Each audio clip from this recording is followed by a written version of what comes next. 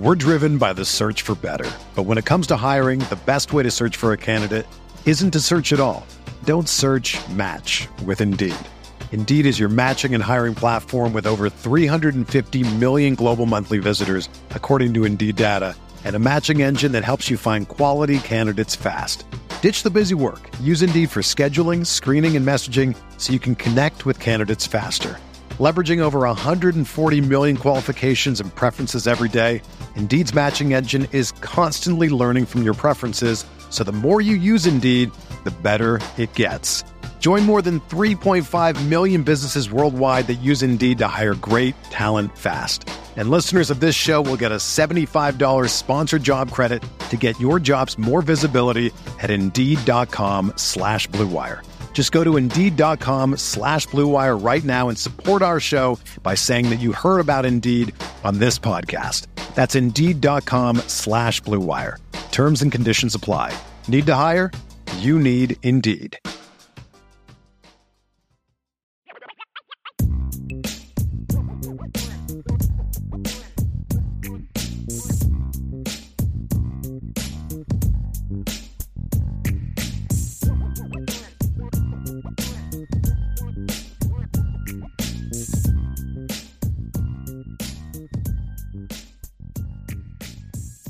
Irish Breakdown Nation, welcome back to another edition of the Irish Breakdown Podcast. It is post-game show time. I'm Brian Driscoll. That's Ryan Roberts. That's Vince Addario. That's Sean Davis. We got the whole gang with y'all tonight, breaking down the Notre Dame victory over number 16 BYU. The Irish won 28-20. Guys, we're going to have a lot to talk about. We're going to talk about how a team that how Notre Dame outgained BYU 496-280, but had to hang on by the skin of their teeth to win this game. But as we said during the week, fellas, the important thing was winning this game. You needed to beat number 16 BYU because the schedule sets up real favorably. There's a lot to clean up. There's a lot we're going to discuss as we get into the show. But the important thing is this team went on the road, came out of the bye week, went on the road, won the game, let BYU get back in, but on both sides of the ball, when they needed to make plays down the stretch, they made them. The defense made a huge stop after struggling the second half. The offense had some big runs to put the game away and ice it. This was a good team victory and a game that we said all week, fellas, was a must win. So we'll have a lot to say, fellas, but at the end of the day, you just beat number 16 BYU 28-20 in the game. You really controlled almost the entire game. Yeah, and it was the first ranked win for Coach Freeman, right? So it's obviously a big moment. We've talked about a season of firsts, and it got off to a rocky start, but now 3 straight victories. First ranked victory, playing in Vegas, Shamrock Series game. Like you said, Brian, there's a lot of good to take out of this one. Yeah, and I think what people lose, because Notre Dame was favored in this game, obviously. I think I didn't look, but I'm guessing all 4 of us predicted that Notre Dame was going to win. And it just, for me personally, it just doesn't feel like they beat a ranked team, but they did. They beat the number 16 team in the country. That's a big deal. You know, I mean, considering where Notre Dame was a few weeks ago to where they are now, defeating the number 16 team in the country is a big deal. And I keep having to remind myself of that, hey, they just did something that was pretty good. You know what I mean? And so I think that might be part of the issue with some of the Notre Dame fans out there, that they just beat a BYU team that they pretty much dominated from start to finish, with a couple of exceptions here and there, but they were ranked. Notre Dame wasn't, and Notre Dame won that game. So I think that needs to be brought up and re-emphasized. Sure. You know what I mean? It's a big deal. We're driven by the search for better. But when it comes to hiring, the best way to search for a candidate isn't to search at all. Don't search, match with Indeed. Indeed is your matching and hiring platform with over 350 million global monthly visitors, according to Indeed data, and a matching engine that helps you find quality candidates fast. Ditch the busy work. Use Indeed for scheduling, screening, and messaging so you can connect with candidates faster. Leveraging over 140 million qualifications and preferences every day, Indeed's matching engine is constantly learning from your preferences, so the more you use Indeed, the better it gets. Join more than 3.5 million businesses worldwide that use Indeed to hire great talent fast. And listeners of this show will get a $75 sponsored job credit to get your jobs more visibility at Indeed.com/Blue Wire. Just go to Indeed.com/Blue Wire right now and support our show by saying that you heard about Indeed on this podcast. That's Indeed.com/Blue Wire. Terms and conditions apply. Need to hire? You need Indeed. I never dreamed I would talk this much about coffee, especially since I'm not really a coffee drinker. But ever since we first tried Trade Coffee, my coffee-loving wife is not only hooked, but I've even started to drink coffee, and I've got my mom hooked on it as well. Let me tell you about Trade Coffee. It's a coffee subscription service unlike anything you've tried before because they partner with top independent roasters to freshly roast and send the best coffees in the country direct to your home on your preferred schedule. Their team of experts do all the work, taste testing hundreds of coffees from across the U.S. every month to curate over 450 exceptional coffees that make the cut. I've told you about our collection. The rich, sweet flavor of the Big City Roast from Joe Coffee, the full flavor of the Black Velvet from Atomic Coffee Roasters, where you can actually taste the malted milk balls. We love it. And if what I got isn't up your alley, don't worry. Trade will have whatever it is that you want. You can shop their most popular coffees by roast or flavor profile, or you can take the coffee quiz like we did and get expertly matched with the coffees that you'll love.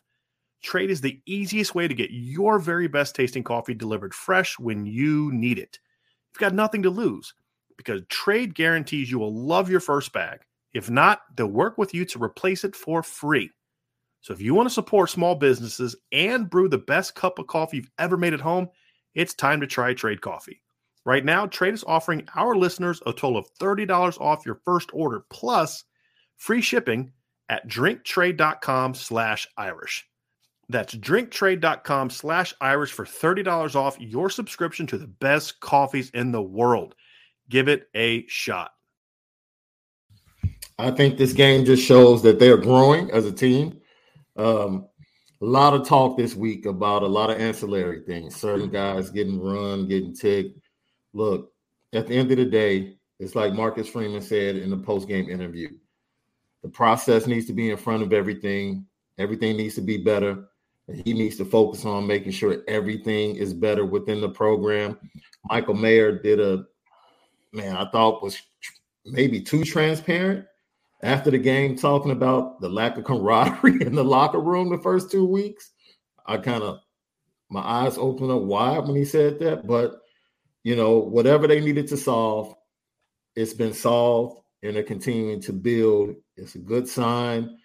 We might have wanted it to be pretty. If you view this game as lipstick on a pig, then oh well, it's a W. Let's keep moving on, and maybe the games can get prettier, and we can end up with the prom queen by the time Clemson comes to town. Sean, that's a great segue to a point that I want to make, because here's the reality. Will the performance like today beat Clemson or USC? No. But here's why this game was so important, because you don't play Clemson next week. You don't play USC the week after that. You've got 3 games between this and Clemson. This is the best team you're going to play between now and Clemson. Does that mean that there aren't teams between now and Clemson that can knock you off if you play like you did against Marshall? Of course there are.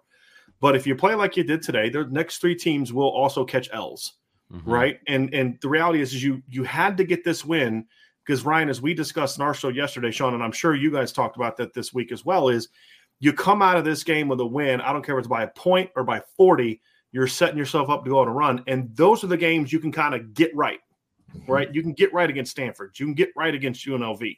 You can get right to a degree. No, let me rephrase that. You can get right against Stanford and UNLV and then get tested by Syracuse before you play Clemson, because I do think Syracuse is a quality football team. And so you had to come out with a win. Is there stuff that's got to get cleaned up? Yes. I love that Coach Freeman said that after the game. Like, you could tell he was saying, hey, let's enjoy the win, but – and that's really where you want your head coach to be, right? Like, guys, good win, but because that's a comment, Sean, that's about the process, not the result. And the process is, hey, guys, this wasn't who we can be, and our goal should always be to play the way we're capable of being. Yeah. And I think that's the important thing. So it was a game that they still have issues finishing a little bit, although I will say they did finish on defense and offense when they needed to. Right? You would have liked to see maybe finish a little bit sooner. We'll get into some of that stuff. But you needed the defense to step up and make a play late, and they had a huge 4th down stuff. in a half where they were just getting ran on the entire half. When they needed to make a stop, they did. And they also had a huge stop early in the game on the third down too. So like they showed some short area toughness. The offense then needed to put them away late. They did it. They were able to move the chains, put the game away, and earn the win. So again, Notre Dame beats BYU 28-20. Vince, you kind of talked about this a little bit. Notre Dame had 496 yards to BYU's 280. Notre Dame passed for 262 yards. They rushed for 234 yards. I think that's a very misleading 234 yards, which we'll get to here at the end, but it was a hard-earned 234 yards. BYU only passed for 120 yards, fellas. Rushed for 160. Notre Dame's third down offense was excellent in this game. They went 11 of 16. They held BYU to a 3 of 9 on third down and had 73 plays to BYU's 46. Notre Dame averaged 6.8 yards per play. Got the win, fellas, and that was the big thing. They needed a win, and they got the win. So let's talk a little offense, fellas. I'm going to kind of just kick it off with a little big picture aspects of the offense. There were some things I liked, things I didn't like. We'll get into it. I thought this wasn't an incredibly well-called game, to be completely honest with you. There's some things I liked, and we'll get into some of those things. But I thought this game was more about just Notre Dame's dudes were better than BYU's dudes for the most part. And there's some mistakes that were made, but there were some head-scratching things in this game. But I thought this was the first time really against a quality opponent in a couple years, really in a few years, that the offense just came out and said, yeah, we're better than you. And we're going to go make the plays. I mean, we've seen them do that against teams that aren't good, but they did that against a good team today, fellas. And I think that is that's one of the several positives we'll take out of this game before we kind of dive into some of the things that are a little bit more critical. I thought the players stepped up and really just played hard. Jaden Thomas making a great play. Michael Mayer just making some exceptional plays. Audric Estimate whiffing on a block, then hopping up off the ground, getting free, and then Drew Pine shoves it to him and he runs for 13 yards. Talk about, hey, you screwed up. So do you pout and just look about, oh, man, I messed? Or do you get up and go do something? He went up and did something and made a play. There was a lot of things like that from today's game, fellas, that I thought was a really positive takeaway when you look at it from an offensive standpoint.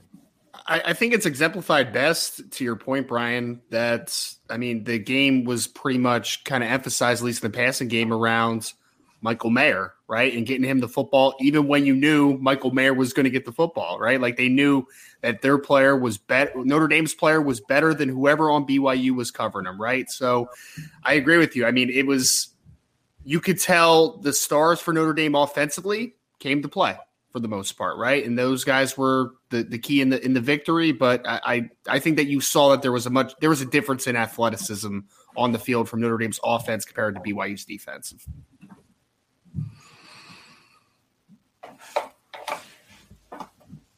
Sean, I want to talk about the run game here real quick because this was a very frustrating aspect of the game for me. Again, the success came from Notre Dame just leaned on BYU. They were better than BYU. The 46-yard run late in the game by Estime was just – they basically stuffed it. They just couldn't bring him down, and he breaks off. It wasn't like it was an incredibly well-executed play that allowed them to put the game away. I was puzzled by it because when you watch BYU play, here's what you notice about BYU. Number one, they're pretty big and physical in the box. Number two, they're not real fast, laterally fast. And what we've seen from teams is a lot of teams will beat them on the perimeter, off, outside zone, mid zone, stretch, jets, off tackle stuff, and then come back with the inside stuff. Notre Dame chose to come out, run a bunch of 2 tight end stuff, and run right at BYU size. Yeah. And it really limited their success in a lot of instances. So, Sean, that was something that really puzzled me. After 2 weeks and watching BYU play 5 games, that's what you came away with? You're going to run power and duo in the first quarter when that has been, not what's worked for you this year? Yeah, then also, when you try to run outside, you don't recognize that they're out leveraging you and putting numbers to the field to stop you from running outside because you've been watching film on them the previous 3 games. BYU still doesn't do a good job setting the edge, and we knew that going into the game. What was the one thing we said in short they were really good at in the games they played, even the game they lost? Right. If you run in short yardage, if you run straight ahead, they're really good. And Sean, they stopped Utah State on almost every 3rd and 4th and short in that game. It was, And it's like, what does Notre Dame do? They get down in the red zone, 3rd and short, 4th and short. We're going to run the ball just straight ahead. Right. Look, this is a great thing because I was bored. And what that means is I expected Notre Dame to be much better. Yep. They were much better. They controlled the game. They got the W. Right. And it's like, okay, let's move on. It reminded me of watching Lou Holtz games when you knew they were about to blast Air Force, and they had a couple of turnovers and some penalties, and they didn't end up putting up as many points as they should have. It was kind of like in that area. But yes, we know we can point out the negative things, but I'm gonna tell you what. It feels so much better. It's so far away from Marshall. This is so far away from Marshall. Sean, if they would have played like this against Marshall, they'd have won by 3 touchdowns. Oh yeah, easily. Yes. So my level of thankfulness right now as a fan is like, thank you. This is just fine. I'll take boring wins for the rest of the month.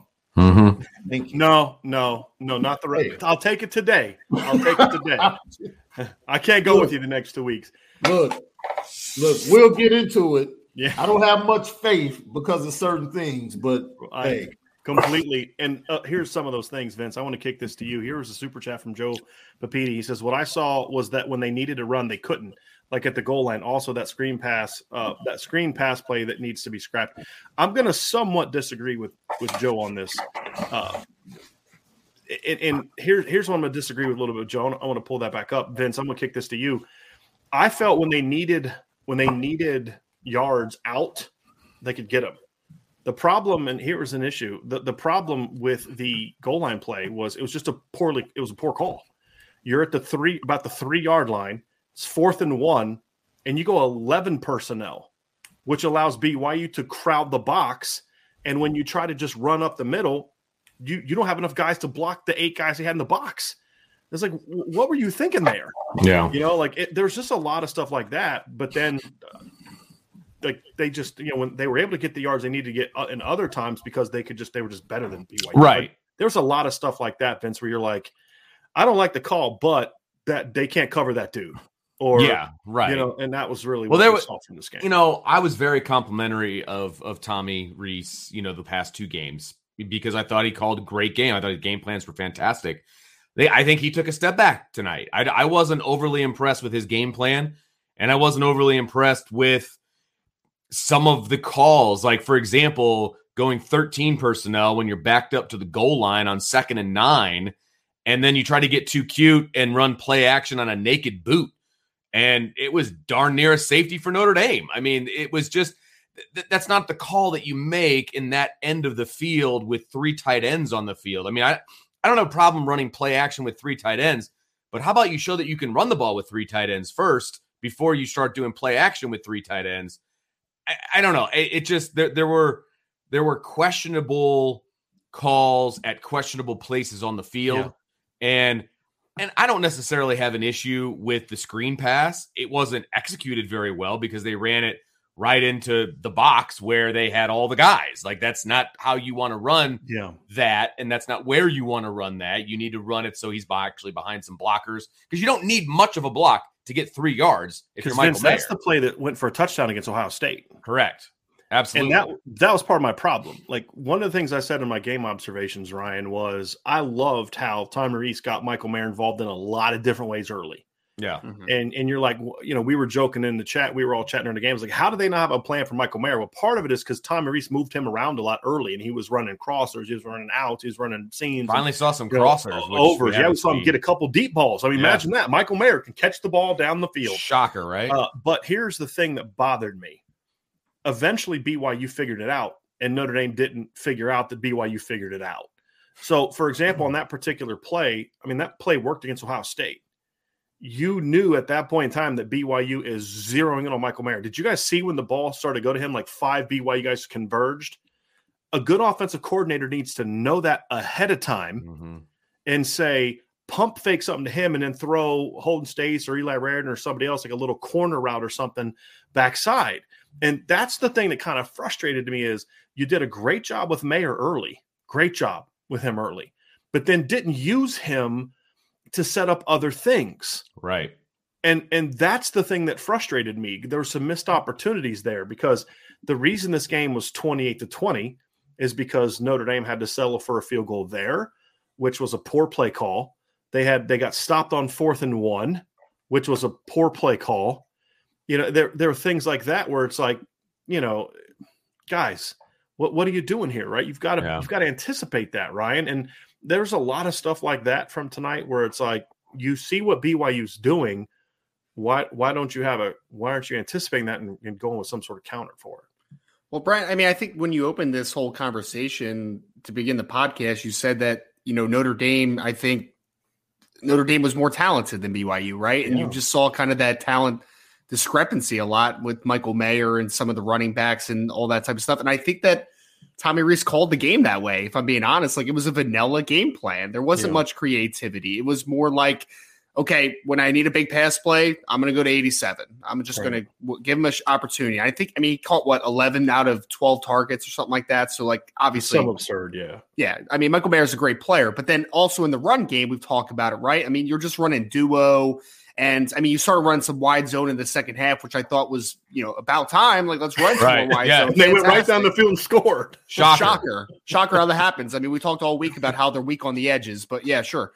But I mean, regardless, I feel like they were just kind of like, I didn't see any like real. I saw a little jet motion, but like there was no jet sweep off of anything. There was no end around. Like there was just not a ton of creativity in the run games. I just felt like Tommy Rees was like, okay, I have the best tight end in college football, potentially. I have a stable of running backs that are fantastic. I'm just going to ride these guys to the victory. And I just feel like there was just a lack of creativity and it was just a vanilla game plan. And I think he just let his guys be guys, which is fine at certain points. But I mean, when you're still struggling to get guys like Lorenzo Styles, the football consistently, wide receivers. I mean, Braden Lindsey is just the stop route guy right now. That's all he is. And there's just times you could see they were just using him to, I mean, he was taking the top off the defense a few times, but it's just like, they're not even looking at him. Yeah. He's like a decoy. Yeah. Yeah. There were times, however, we talk about the quarterback and I want to start off I want to start off Drew Pyne. I want to start off some positives first, because there were some things I think he's going to have to get better at, but I thought Drew played with a lot of poise, guys. I thought there were mistakes in the game that he'll need to do better at, which we can get into. But as a guy making his third start, I thought he played with a lot of poise. I thought his ball placement was better than it has been most of the games. It's not even just about completing passes, but completing it where it needs to be. After his early miss on Logan Diggs on that first drive where he got pressured, he's got to throw that ball out in front and just hit him and get a touchdown there. He's got to make that play. I thought he settled in after that, guys, and made some throws. I thought he was accurate. I thought he played with a lot of poise, and even like the third down scramble, like he's running outside. Yeah. And I'm like, all right, he's going to run right out of bounds and he's going to be short. And then bam, he cuts up inside and makes that play. He made, like, there's a lot of teaching tape in this game, Vince, for Drew Pyne. Absolutely. But that's good and bad. But the good is the kid would play with a lot of poise, a lot of moxie. And yeah, I was just saying specifically on third down. I mean, I thought that his third down presence was really good. Yeah. And that's a lot, man. I mean, that's, I really wasn't sure what we would get from Drew Pyne once we got to, week 3, week 4, of him being the starter, settling in, once teams get tape on him, etc. He's settling in just fine. And he's obviously comfortable behind his O-line. He's not jittery back there. He trusts those guys to block for him.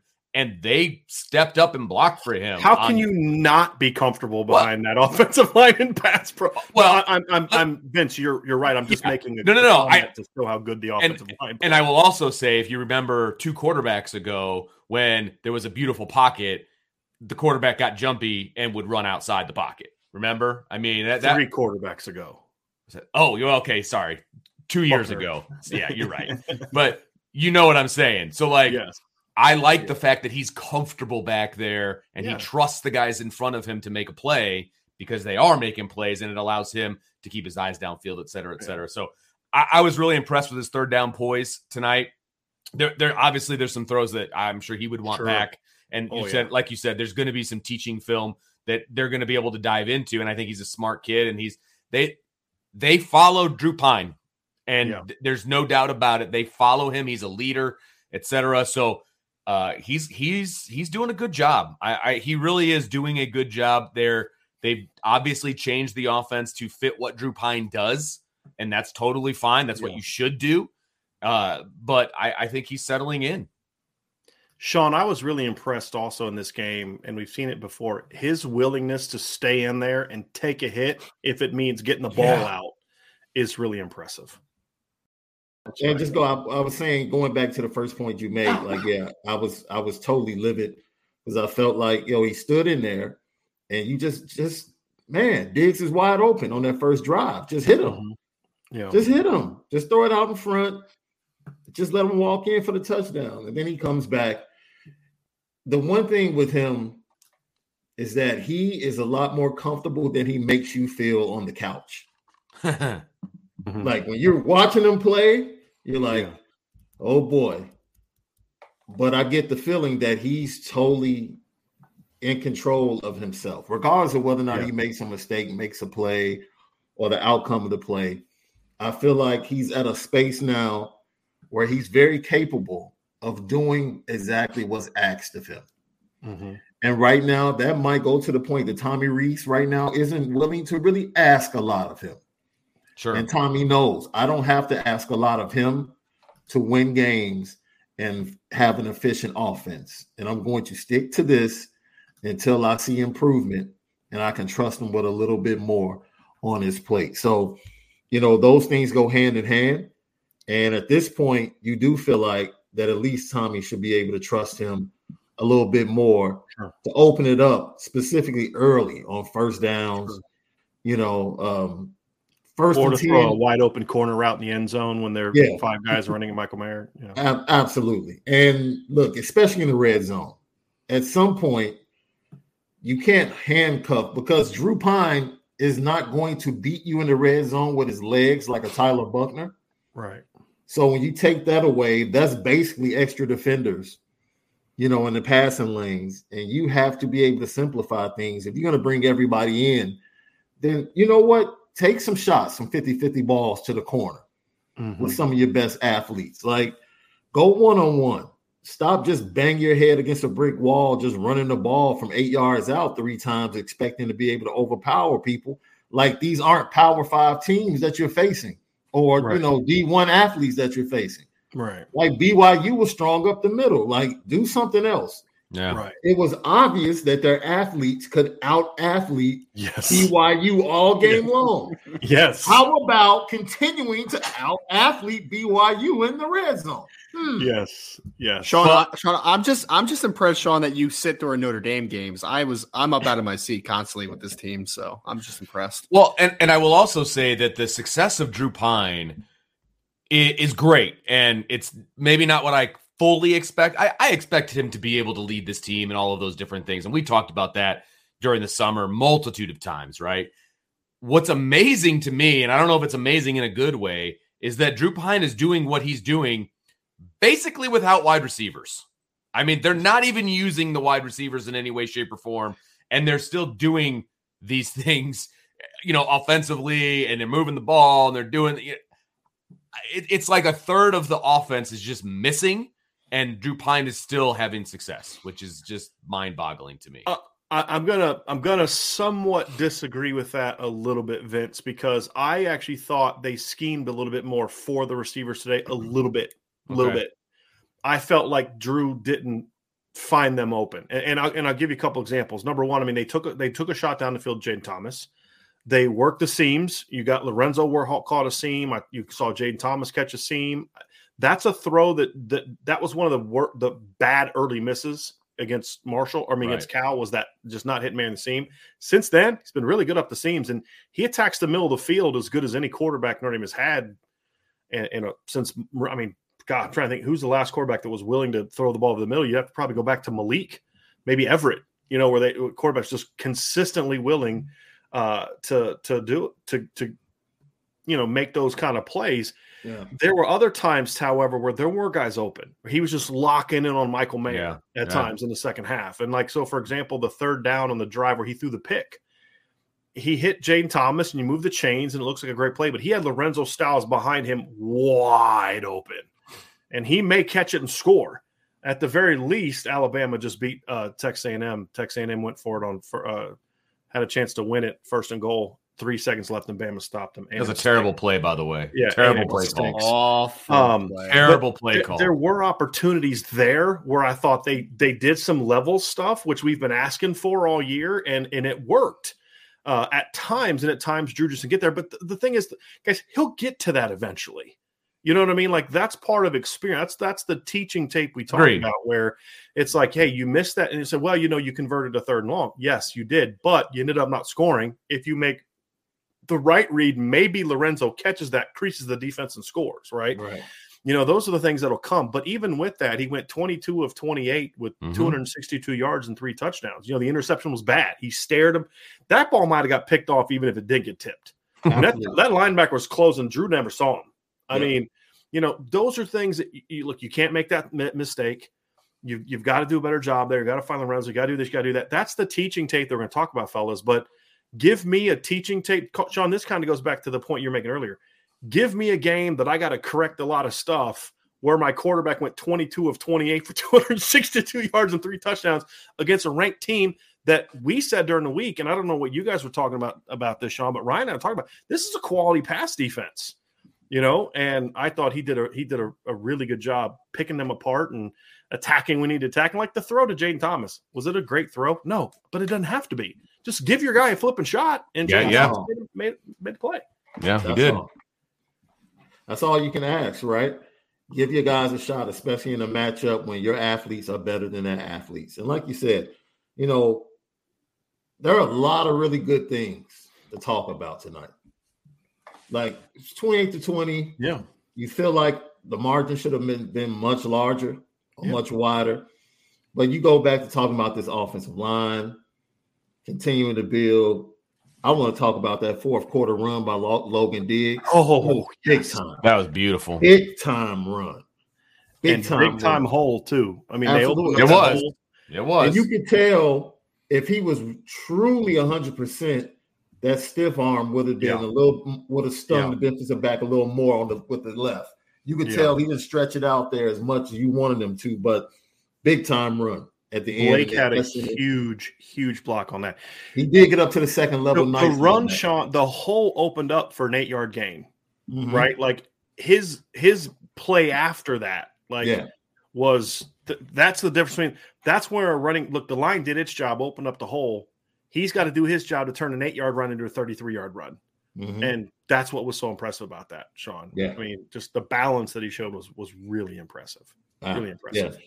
It seemed like Chris Tyree struggled with his footing all night. Yes, he was constantly leaning forward too much. Yeah, and getting ahead of himself, not playing under control, and slipping all. And the biggest mistake that a non-quarterback made in this game, in my opinion, because I guess Mayer's got to catch that ball, but that looked like it was a little too far out for the tight end. I mean, that to me, if I'm a quarterback's coach, that's on the quarterback.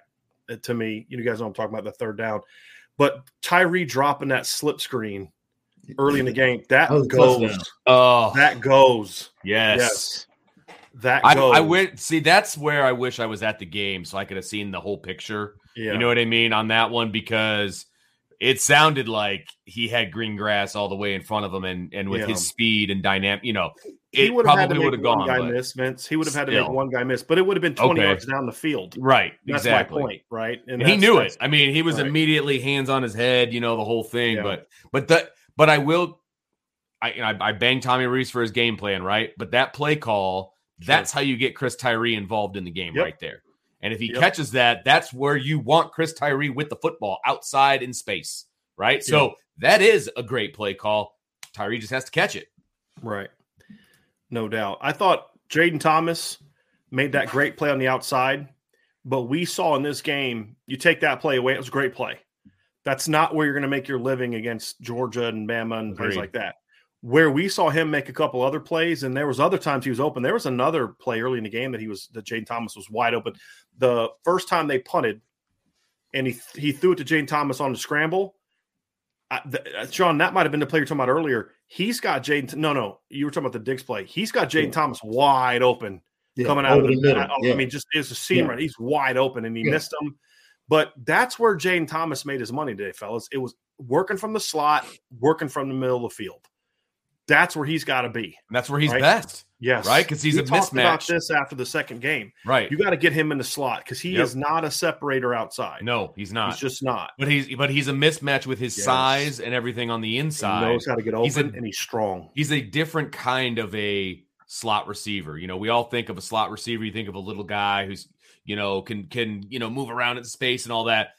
He's a different kind, but he can be a super successful slot receiver because of his mismatch physically. And he does a good job of running crossers and, things like that. And he can run away from guys like that because that doesn't involve getting off the line and doing, it's different, right? His skill set is as a slot receiver right now. And I think he can be super successful that way if they use him properly. Yeah.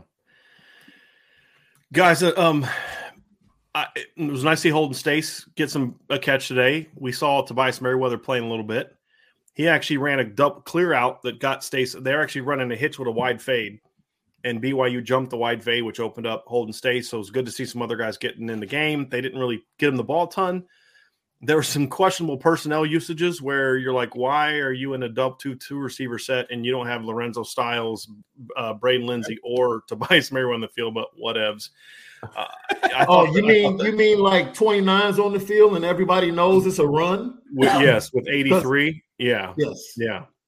We saw Deion Colsey get in the game a little bit in this game as well. So, we at least saw some other guys playing. I thought up front guys, I don't know. I didn't think any of the linemen played great. I just thought as a whole, they just played solid together. They played hard. I thought they stopped their feet a little bit too much in this game, which happens when you play a big defensive line. Right. They had size. That kind of goes back to what were the plays they had success with, right? I mean, like you come out that second half, and this is what they did on their first 3 runs. Mid zone, which bounces for 8. They ran a shovel pass, which went for 6. And then they ran a stretch play for 6. And you're like, you started to see BYU kind of get on skates a little bit. And then they kind of went away from it again. And then when they needed a big play, they went back to it late and got it. Like they ran one of the best calls that Tom Rees made was the toss play. Yeah. At the end of the game. Yeah. And that's where you should have been in this game. Yep. And that was in a situation where they knew you were running the football. Yep. You know what I mean? And you still got it. So, I felt like the line as a whole, even though I'll watch the film, Vince, Ryan and I will do the upon further review tomorrow, but I don't know. I didn't notice anybody stand out. I saw a couple great blocks. I just thought as a whole, they just played really well. And BYU's not a very good pass rushing team. And they did what a really good offensive line is supposed to do to a not really good pass rushing team. They never threatened the quarterback, with a couple exceptions of, where the coverage was good. So I thought as a whole, the offensive line played well. Anything in particular with the line, anybody want to talk about from this game? It seemed like Blake Fisher maybe had one of his more consistent games, right? Like going back to the All-22 film tonight and tomorrow morning, we'll be able to tell a lot more. But I didn't notice him in any negative fashions, which happens once or twice a game usually. But it seemed like Blake Fisher may have had one of his more consistent games. But I agree with you, Brian. Like it wasn't any player from the broadcast view that you were just like, oh, he's just dominating reps, dominating. But it just seemed as a cohesive group, I think they played pretty well. But I'm interested to see how Blake Fisher fared in this game because he just seemed a little more consistent. He was physical in this game, I thought. I thought he was more physical in this game. And Sean, the Logan Diggs run, I mean, he's downfield just blowing up a linebacker like 5-6 yards down the field. I mean, that was a big part of it. Big part of it. Yeah. The coming together as a group, I think they took another step as a unit today, and that's what we want them to do. That's what we were asking them to do. We knew it wasn't going to be as dominant as North Carolina. I mean, North Carolina, it was like 11 guys they pulled in from the parking lot, right? I mean, you're not going to be that dominant, but I thought the communication between the 5 was what took another step. Yeah. I do. And you're right about some of the fundamental things. but that could get cleaned up. But my point, Vince, is that's going to happen when you're trying to move, when you're trying to run duo against a 320-pound nose guard. Right. And you're going to have BYU was like, hey, we're going to plug the middle. Like that was their whole game plan. We're plugging the middle. And Notre Dame played right. And they still ran for a quote unquote unimpressive 234 yards. Fellas. Yes, exactly. Now, again, they were helped by 79 yards on 2 runs late. Okay. But still, I mean, but that's the point. That's when you close out games. And BYU knew it was coming. Exactly. I mean, that's the thing in this game. BYU knew it was coming. Yeah, and that's how you close out games. And they were still able to get, they get 4 and 5 and 3 and 6 and then when they ran them out a little bit at the end of the game, they busted those 2 big plays over. Right. Exactly. And that was I like where the offensive line is. They, question marks going in. Can the offensive line take another step? I thought they took another step as a unit, right? Again, you can clean up some of the fundamental stuff. I'm not even really all that worried about that at the moment. They took another step as a unit. That's where I needed them to be personally, what I was looking for. So I liked it. Let's transition over the defense, fellas, because this was one of the weirdest games I have seen from a defense. I was literally writing down, like early in the second half, like, Notre Dame had just scored to go up 25-6. I'm starting to kind of like make notes of the post-game observations and different articles we're going to write, things like that. And I made a note, brilliant defensive performance. because at halftime, I mean, did you guys see the halftime stats? At halftime, Notre Dame had outgained BYU 259-67. I mean, that was as good of a first half of defensive football as you're going to find. I mean, that was really impressive. I mean, their only touchdown of that whole half came after a long punt return that set them up inside the 30-yard line. Right. I mean, just harassed Jaron Hall. Jaron Hall was 3 for 8 for 11 yards in the first half, and they needed to get to 4th down to get the only touchdown that they got in the first half. And I thought the line got pushed around on the first drive, the second drive. The first drive was the pick. In the run game, they got pushed around a little bit early, and then for some reason BYU kind of went away from that in the second quarter, and the pass rush took over. Second half, they weren't getting to the quarterback as much, but the big thing about the second half, fellas, is there are 3 things that I saw that bothered me, and I'll tell you, you guys give me your thoughts on it. Ryan, we'll go Ryan, Vince, Sean. Number 1, I thought the defensive line got pushed around way too much in the run game. I thought that I was puzzled on the 90-something yard drive as to why Tariq Bracy was not on the field on both third down conversions in that game. Which, I mean, love Jaden Mickey, bright future. This was a bad game. I mean, on a third long, he's just running into a guy as the running back's running right by him. I mean, and then on the cover 2, like that's not the kind of position I'm putting him in, to be honest with you, in that third on that cover 2 where he's basically kind of running one-on-one with a guy and just gets beat. So I just felt like there was some puzzling stuff, and I felt like in the second half BYU adjusted and Notre Dame failed to adjust. And then you get to the final drive and they're giving up ground, but they stepped up and made the play. So I don't know if I've ever seen a greater change from half 1 to half 2 than what we saw in this game, in my opinion. Because even against Oklahoma State, guys, you started to see Oklahoma State move it in the second quarter, right? And but in this game, it was weird. I'm having trouble even coming to grips with what we saw. It was weird. It was weird. What are your thoughts on those things, Ryan?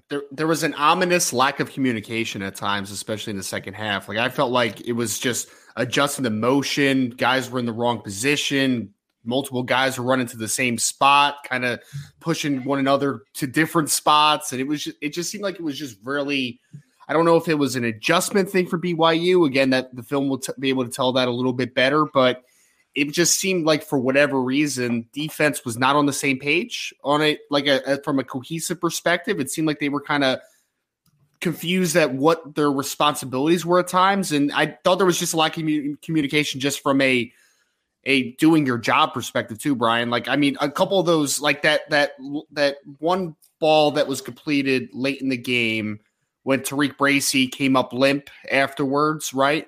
I'm just like, there's just no communication, just passing off receivers, right? Like you vacate your zone. I'm not seeing much communication at end. I'm not seeing guys, aggressively pass off players. So it's just a lack of communication just during the play. And then I think from a from a pre-snap perspective, just seemed like guys just weren't really comfortable with the responsibility work to me, especially in the second half. Yeah. They didn't adjust, Vince. They didn't adjust to the tempo at all. No, they didn't. They didn't. And it was, I'll kind of piggyback off of what Ryan said. It felt like a lack of communication to me across the board on numerous occasions. And it made what was pretty decent, secondary play not good, right? Because individually, I thought some guys played pretty well in the secondary, but working together as a unit wasn't very good tonight. You just know busted what I mean? plays. It was the same stuff against North Carolina, Vince. It was just you take away 3 plays of this game, and Notre Dame destroys this team. But that's the same thing we said last week, right? And except BYU's better than North Carolina. And another either ill-timed or not well executed safety blitz got him again. Like, I think it's time to scrap the safety blitz at this point because they don't know how to do it, or the way that it's designed isn't working, because you can't leave the middle of the field wide open like that. I'm not saying that that's the way that play was designed, but that's what's happening. So I'm okay with no more safety blitzes the rest of the season. I don't know about you guys. I don't know, unless it's Ramon Henderson. Sean. Thank you. Yes. Look, but he needs to start at linebacker depth, not at safety depth. It's like every time they try to blitz from depth, it's almost like there is an NFL style that he's trying to bring to this defense. And it's like, stop. Because, that blitzing from depth is very much something you see a lot in the NFL that teams know how to do, and they know how to time it correctly. But, Ryan, you pointed out. And they have dudes that can close ground a lot quicker, too. Absolutely. And communicate. And, everyone's on the same page. You're asking kids, and then I'm questioning when you're calling it. Why are you calling it there? Why now? Right. You just went up and you're dominating this game. Force them to prove that they can go the length of the field. Don't give away a big play that gives them momentum. Because at that point in time, I think Notre Dame was up, 25-6? Yeah. So it's like, what are we doing? There's no need to even do that. Just let your front four get after him. I think coming into this game, he was I think his QBR when he was pressured was something like 55. Yeah, it was not good. Yeah, it was not good. 30-some% of his passes or something like that. It's not good. So it's like, it's just the timing of the call, Vince, of that blitz. Yeah, right. No clue why you went for it there. It feels like every time they call it, it's the bad timing. I don't know. Yes, Ramon Henderson's able to get home on those. Nobody else is. And so don't call it. Right. That's it. Right. And your inside linebackers don't know how to run that double inside blitz. They don't. Maris can get through, but the second linebacker never gets through. It's like, let's recognize what these linebackers can do, what these safeties can do, what they do well, and stop calling things that you like to call as a coach because you think it fits. No, it doesn't, because schematically it makes sense. Right. Yes. Right. Yeah. That's kind of what Sean, I think that's where I'm feeling you, right? Like your points right now, because it's like, yes, it may look good on paper, but I don't know if you've got the guys to necessarily pull off some of the stuff that you're trying to pull off. Yeah.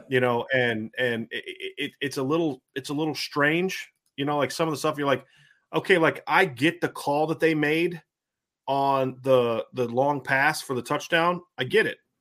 And it really makes sense, but you're asking an over-aggressive freshman to do that. A kid that every time Jaden Mickey's gotten beat this year like that, it's been on some kind of double move. Yeah, right.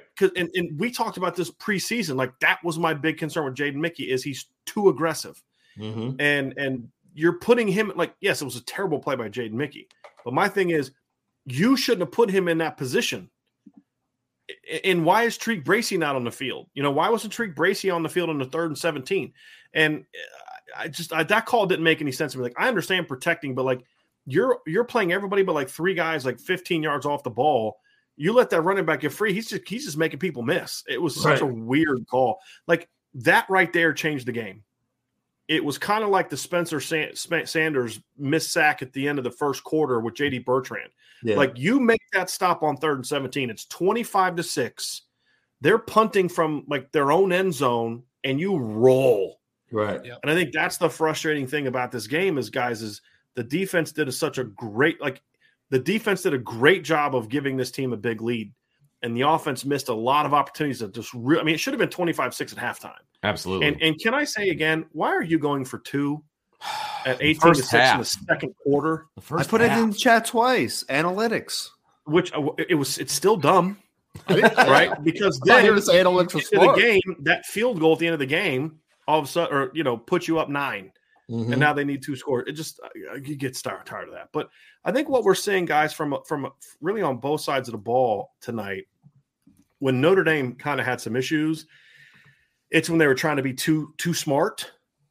And like I think it was Ryan or Vince, which one of you in the chat, Sean might have been you, was like they need to call timeout here because the defense is lost. I mean, they're looking around trying to communicate when the ball's getting snapped. In college, the tempo works differently a little bit in college, right? You've got to be prepared to line up and just have a call.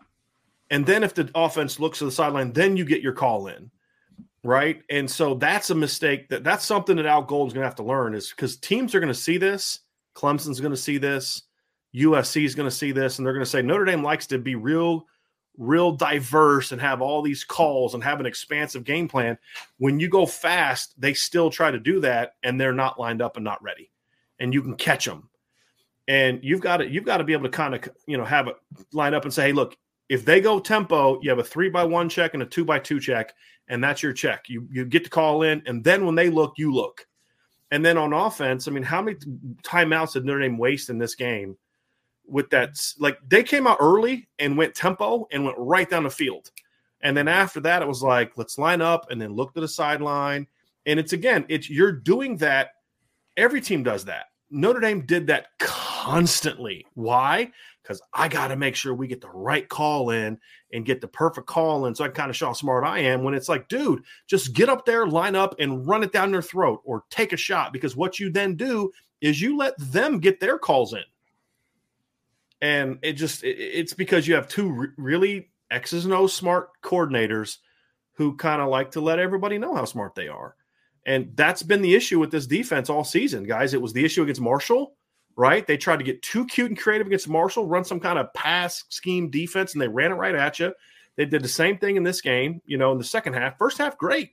Second half, you didn't adjust. Yeah. And I think that was a big frustration that I had on defense. And the defensive line has got to figure some stuff out because this is third game out of 5 where a team has just leaned on them and ran it down their throat in the second half. Somebody's like, the D-line's gas. And I'm like, dude, they've been this was like late in the third quarter. Like, they've been on the field for 15 minutes. Yeah. The offense had the ball plays the whole freaking game. Yeah, the offense had the ball a bunch in the second half. What, they run like 8 minutes off the clock in the third quarter? Like, the defense was not gassed. They were getting dominated. Ran 4-6 plays the whole game. BYU. The whole game. Right. That was a problem. It's frustrating. And again, now here's part of it. You didn't have Jacob Lacey in this game. You're not going to have him the rest of the year. You also didn't have Howard Cross, which we put on the message board about half hour before the game in our live chat that he heard he'd rolled his ankle this week and that he may not play. They tried to get him ready. He ended up not being able to play. But yeah, you were missing 2 guys. That's against the number 16 team in the country. That's going to have an impact, right? I mean, we can say that. I mean, we can chalk that up a little bit. Great learning experience for Gabriel Rubio. He did some nice things. He did some things that weren't so nice. Did you guys see the play where he just got destroyed, like blowing up off the ball, pancake? But there was other times where he had a really nice push. He'll learn, right? He'll learn. And this is the kind of team a young guy like that's going to learn a lot about because this is a very experienced offensive line. But overall, guys, I still say the biggest thing that frustrates me is the linebacker play. I'll say this, though. We were very hard on Jack Kaiser the last 2 weeks, rightfully so. This was his best game of the year by far. And not just take the safety out. Take the safety play out. I thought he was just good all game. He was the most aggressive linebacker in normal downs, coming downhill. He was good in coverage. The first third down that they forced, they were trying to throw an out cut to the tight end in the slot. He was all over it. I thought he played well, but for the most part, the starting linebackers just don't play well in space. I joked with you guys before the show, Sean. I'm going to kick it to you, and then we'll go to Ryan because I just want to let Ryan let the linebacker vibes, build up in his body because I know how fired up he is right now. But they need to just start running like their goal line defensive from a linebacker standpoint the whole game, because every team that Notre Dame plays in the goal line, when they get in the goal line, they need to get to like third and fourth down to score, because this team just does not let teams punch it in because the linebackers explode downhill. We saw Maris do it. We saw Bo did it. I mean, Bo had a great that was a great fill. Just blew the guy up. Holy cow. But then when they get out on the field, it's like this slow read, react, and they're just getting driven off the ball. They don't fill it all. I think it ties into what we discussed earlier. I think there's way too much on their plates at linebacker. And I just think they've got to limit what they're doing with those kids, because none of the starters are really playing aggressive. I still think, Prince Collie, now this is 2 games in a row where Prince Collie's been their most aggressive linebacker. Right. And base downs. But I don't know, Sean. I think it's the linebackers got to play well, but these kids didn't all regress in 1 year. No. Like they're worse than they were last year. Mm-hmm. That's concerning. This is the story of the one. As a maintenance engineer, he hears things differently. To the untrained ear, everything on his shop floor might sound fine, but he can hear gears grinding or a belt slipping. So he steps in to fix the problem at hand before it gets out of hand. And he knows Grainger's got the right product he needs to get the job done, which is music to his ears. Call, click Grainger.com, or just stop by. Grainger, for the ones who get it done. It's not good. It needs to get better. And Mr. IB chairman, I would like to give the rest of the allotment of my time to the Honorable Ryan Roberts. Go ahead, Ryan. To the gentleman from New Jersey. Right. Any objections? Okay. The floor is yours. The floor is yours, Mr. Roberts. Sean, you are Representative Roberts. You are too kind, my friend. You are too kind. We're just going to unmute ourselves and let Ryan just go off. I mean, honestly, I see a lot of people put it in the chat, but I agree with it completely at this point. I do. Prince Collie needs to start. I need to throw him in, let him play, and see what we got, man. It needs to happen at this point because it's the recurring issue. It's the same thing each and every game.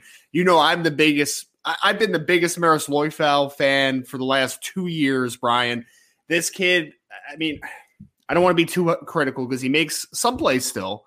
But really, I mean, his best reps for me are when he's an on-ball Sam on the edge and he just reads and reacts. That's where he's his best, or just man. Reacts.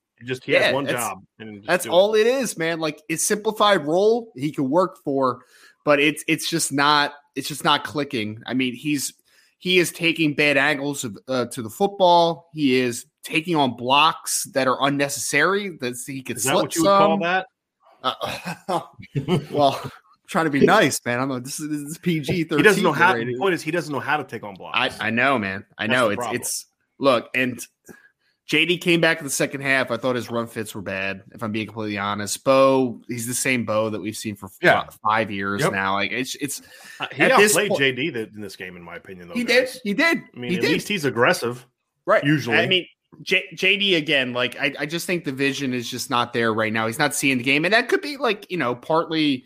He's missed 2 halves of football. Like it's a little tough kind of coming back with him and all that the whole stuff. game. But, yeah. I mean, really, honestly. But I mean, at this point, Brian, and I know it's like a little hot take-ish and it's not what we're here for, but Prince Collie, man, like next game, I'd be like, Prince, you're starting, man. Let's see what you got. Brian, that's not a hot take, man. That's analysis of what's happening on film. I mean, a hot take would be like, I feel like we're hitting our head against the wall. Here's what would be a hot take. A hot take would be like, you need to start Jalen Sneed and start Junior Tuihalamaka and start somebody else we've never seen. That's a hot take. Right. Looking at the guy who's been their most aggressive, best playmaker the last 2 games, she needs to start, is not a hot take. That's why I hired you. Because you're smart and you know defense and you can see things like that. So, yes, I mean, maybe he's not as good in practice. Remember, you know how many times we've heard that last 10 years? Sure. But all I know is on Saturday, the last 2 weeks, he's been their most impactful linebacker. Mm-hmm. And I'm not talking about the sack, right? Because that was cleaning up somebody else's thing. I'm not talking about that. Yep. You know, if Jack Kaiser can play the way he did today, the rest of the year, he looked like the Jack Kaiser from last year. Agreed, today, fellas. I thought he played pretty darn well. I thought he played pretty well. I mean, I do. He was making some plays. He was in on a lot of plays. The stuff where, and I think where people are thinking that he didn't play well, he was chasing a lot of things, but that wasn't his fault that he was chasing them. You know what I mean? Like, he was trying to fill in for people, you know, trying to make plays where other people had messed up, right? I thought Jack had a good game. I did. And there's no reason to bench Jack Kaiser right now. Yeah, and well, I saw Jack make the best run fill that I've ever seen him make as a stacked player. Right now, I mean, honestly, it has been so bad and inconsistent at linebacker. Next week, I'm playing base nickel, and I am throwing Jack Kaiser and Prince Kali out there and saying, we'll start the game out, see how you do. If it's not good, we'll keep rotating guys in. We're on a game-by-game basis of who starts at linebacker for me, and we'll see what the best fit. We'll see what the best set is at some point. And they need to give Junior Tuihalamaka some mic snaps. Yes. Have to. I almost feel like Mike, you know, look, head coach needs, I think, at some point in time, step in and start forcing some of this stuff, because if you force them to play the younger guys, then it forces the coaches to simplify. Simple as that. I mean, one of the issues we had with Brian Kelly over the years was he would get too complex with his quarterbacks. Sure. Yeah. When were the exceptions to that? Yeah. 2012 with a redshirt freshman to quarterback. 2015 with a redshirt freshman backup quarterback stepping in. And 2018 when Ian Book stepped into the starting lineup. Right. And he was new. Right. And they just ran pretty basic concepts, RPOs, quick outs, back shoulders, and occasional post route. I mean, that was really it. And he shredded, right? Because then it was just your dudes were better than their dudes, but you played to that. Right. Right. Like, that's partly what made the 2017 and 2015 offenses so good, is they knew they had better dudes than the other team. And they just game planned to give their best dudes opportunities to make plays. And it wasn't about, let me show how smart I am. It was, my dudes are really good. Let me just turn them loose. And that's something that I think we need to see, because when teams play base offenses, like, I have a feeling that Notre Dame is just going to defensively is going to look phenomenal next week.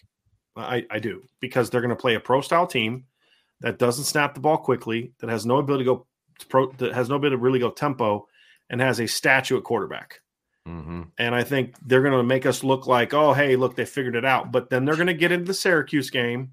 They're going to get into the Clemson game. They're going to get into the USC game against teams that can go tempo, and it's going to be the same issue.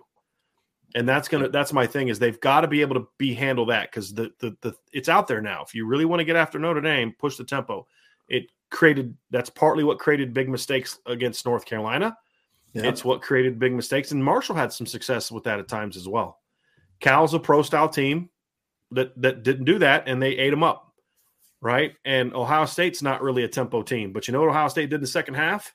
When they started running on Notre Dame, started going tempo. Started pushing the tempo a little bit and ran on them.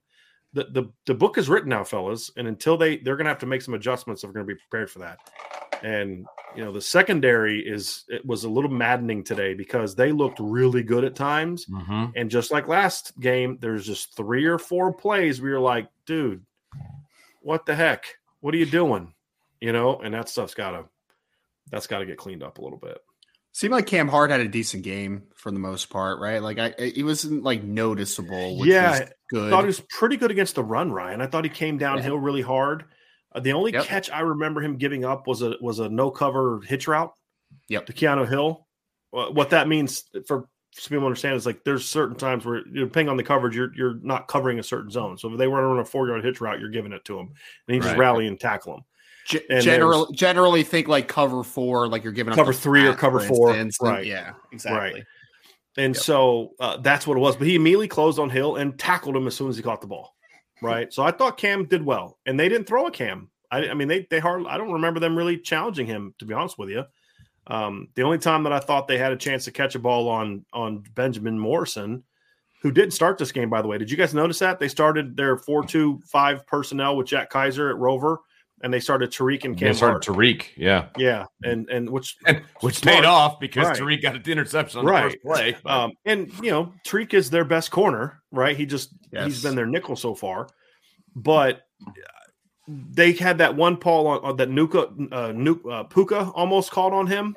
Yeah. But it was just a great throw and a back shoulder. He was there the entire time. He'll have to learn to play that a little bit better. But and then I thought Clarence Lewis was solid, right? Almost had a pick six, right? Should have had it. And the reason that play happened was he beat the receiver to the spot and the receiver stopped. Like that was great coverage. Even before the breakup, it was great coverage to put himself in that position where to make the receiver basically just quit on the play. So there's some good things. I'm going to say this. This is who has been disappointing me lately. I want to get your guys' thoughts on this. Brandon Joseph was excellent in the game against Ohio State. He's underwhelmed me since, and he underwhelmed me today. His lack of aggressiveness coming up against the run today was frustrating me. It surprised me, Sean. to be honest with you. Sean, I saw your reaction. What are your thoughts on that? No, because I remember him not in just Ohio State. He came up and made some really nice. I think it was the Cal game. He came off the edge early in the first half a couple of times for a couple of nice run stops, and I'm like, what has happened? Mm-hmm. Yeah. And it goes back to, look, I don't know what they're asking him to do, but I know one play today, it was a big run they had. He basically just allowed the tight end just move him out of, take him totally out of the play. And it's like, you can't do that. Like, you have to come in, slash, get inside, force the runner outside, do something, man. You just can't allow this guy to block you out of bounds and give up that type of run. So, look, I don't know. I have absolutely no clue. But I know one thing. There are so many exotic things that they're trying to do. And I think in the first half, they did a lot of things similar to what they did with Drake May that caused Jaren Hall to hold the ball. Yeah. Right? Yeah. And they were successful. Well, it's kind of like Tommy Rees. You have to expect that they're going to adjust to that. Right. So now, instead of being so exotic, let's be simple. All right, let's just be simple. Just like against North Carolina, we're up on these guys pretty big. If we don't give up a big play, the game is pretty much over. Yeah. So I'm all you don't give up, Sean, to your point. They don't give up that 3rd and 17, which then led to the 53-yard. This is a 40-something to 13 game. Yeah, it's a blowout. Right? It's a blowout. And I'll say this. I was shocked BYU did not play like a 16th ranked team from a scheme standpoint. I thought they were very conservative. Almost like they just wanted to get the game to the fourth quarter. Like, you know what I thought, Sean? Let's just keep it close. They coached Vince. I'm curious what your thoughts are. Their game plan early, like even the first pass by Jaren Hall, there was kind of a pressure, but not really. I think they came in with the D-line in their head before the game even started. I think they were so worried about the Notre Dame defensive line that they just came out thinking, I got to get rid of the ball quick. Yeah. And anytime someone did get near Jaren Hall, he acted like he had 3 dudes in his face. Right. I think they were a little shook by the play of the D-line early from a pass game standpoint. I think they knew this D-line can be run on, but this D-line is 2 different teams when it comes to run versus pass. Agreed. Other than the North Carolina game, somewhat of the Cal game, but Cal's not really a great rushing team. Their offensive line just stinks. Yeah. But they're a much better pass rushing team right now than a run stopping team. And I felt like I think that kind of maybe Vince played into the conservatism a little bit. Like to Sean's point, I think that was part of it. Maybe that was part of it too, was they seemed to be really worried about the Notre Dame defensive line. They really did. Yeah. And you're talking about that first play from scrimmage. I mean, yes, there was kind of somebody in his face, but not really. He could have still stepped into that throw. He threw it off his back foot, which is why it was so badly underthrown and allowed Tariq Bracy to intercept it. But he could have stepped into that throw. I mean, it wasn't that much pressure. I don't think anybody actually touched him on that play, if I remember correctly, maybe after he released it. But he could have stepped into that throw. And I think you're right. I think Notre Dame's front was in his head before they even started the game. He was. So remember we talked about Drew Pine trusting his offensive line? And then last year, Jack Cohn was not trusting his offensive line. Now, I think it looked like Jaren Hall didn't really trust his O-line. He was anticipating the rush, and it showed in his passing game. And he was the second best quarterback out there tonight because of it. Yeah, Drew, Notre Dame in this game, there was a lot of comments on YouTube channel guys that said, well, BYU has the better quarterback. Not tonight. Not tonight. They didn't. No, absolutely not. Is Jaron Hall a better player than Drew Pine as of right now for the course of their career? Sure. Yeah, he is. Yep. Today, Notre Dame had the best quarterback on the field, in my opinion. Absolutely. You take away, two big plays. Jaron Hall threw for 120 yards tonight, fellas. I'd say about 80% of that yardage came on 2 completions. Right? Drew was the better player tonight. Here's the thing. Drew was the more poised player tonight. Now, in fairness, Drew was going up against a defensive line that could not sniff him in most instances, and Jaron Hall was going against a defensive line that was getting in his face. And I thought, we talk about the D line. Jason Ademilola had a little bit of an up and down game early on. They were kind of pushing him off the line, but when he needed to step up and make some plays, fellas, he made 2 huge plays in this game. One was the goal line stop where he just blew up the line and then forced the early cutback, and then Justin, his brother, cleaned it up. And then that play he made on that 4th down stop, guys, that was one of those things. What do we always say, Sean? Or actually, I'm going to kick this one to Ryan. One of the things we've talked about all summer on our show, Ryan, was, the Stars got to play like stars, right? And one of the things we didn't see in the first couple games from the defense is sometimes you're not playing well, right? But that's okay. But when the game was on the line, who steps up and makes a play? We didn't see that the first 2 games.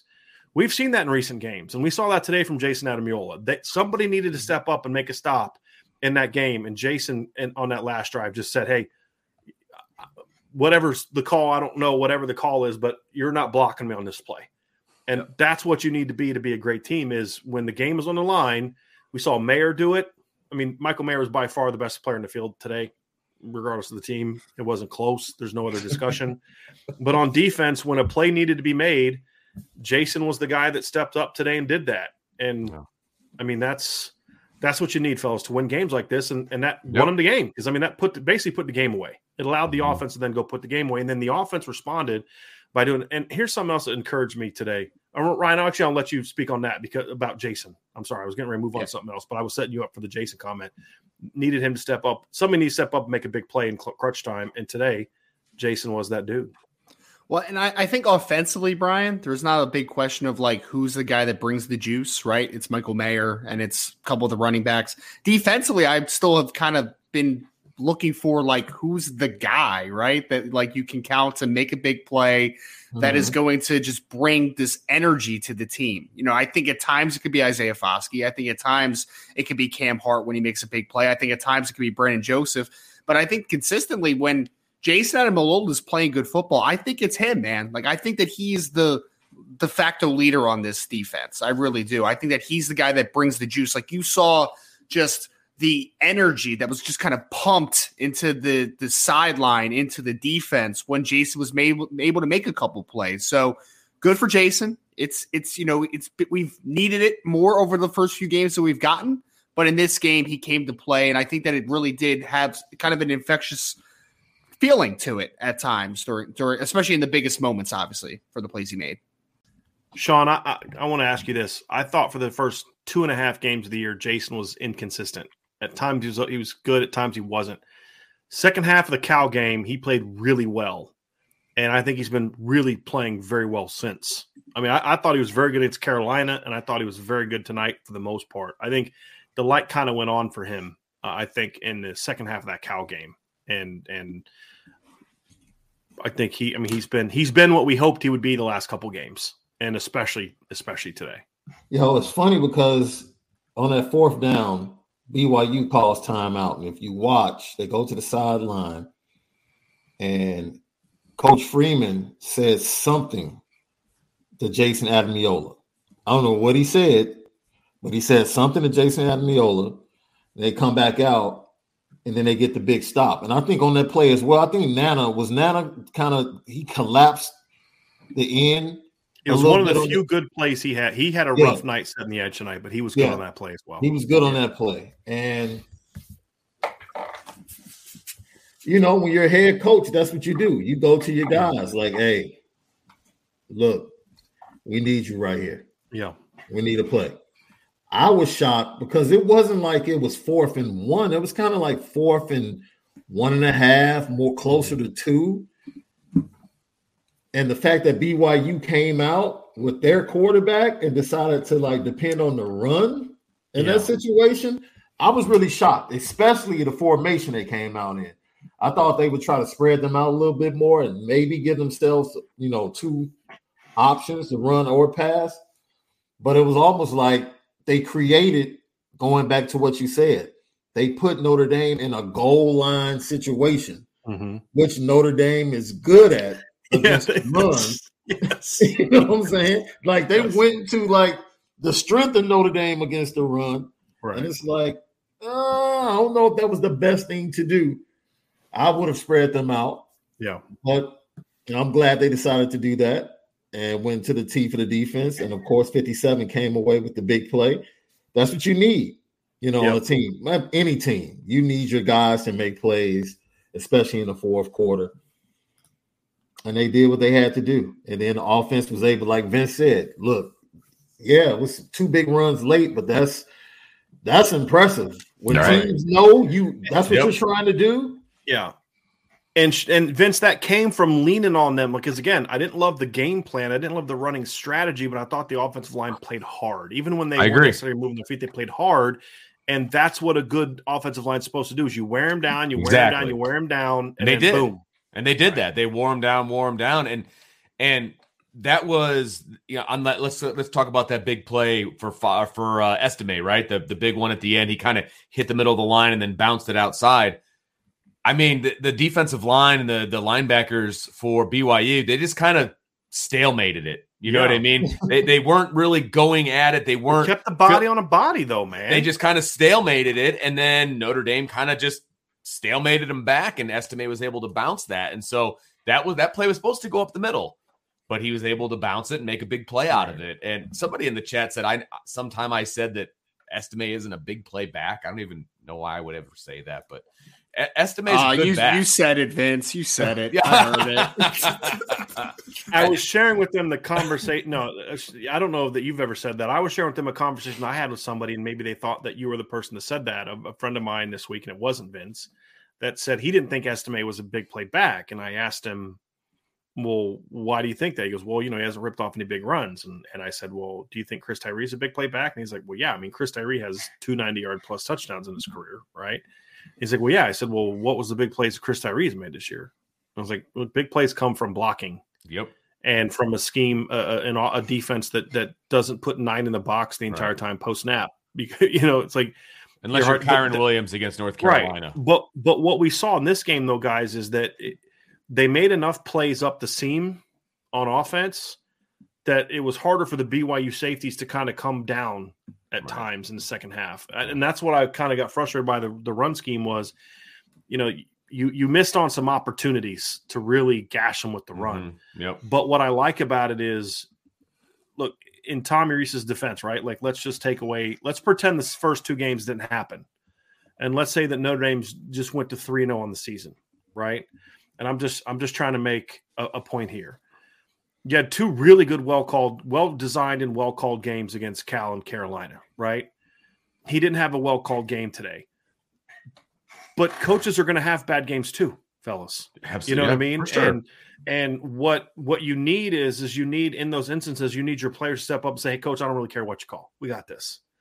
And end of the day, guys, I think we saw that. We saw that on offense really for a lot of the game, and we saw that on defense when it mattered most. It's like, hey, coach, I don't really care what you call here, but I'm going to make this play. So just maybe call something that gives me a chance to make this play, And that's why Notre Dame just beat the number 16 team in the country and really controlled the action.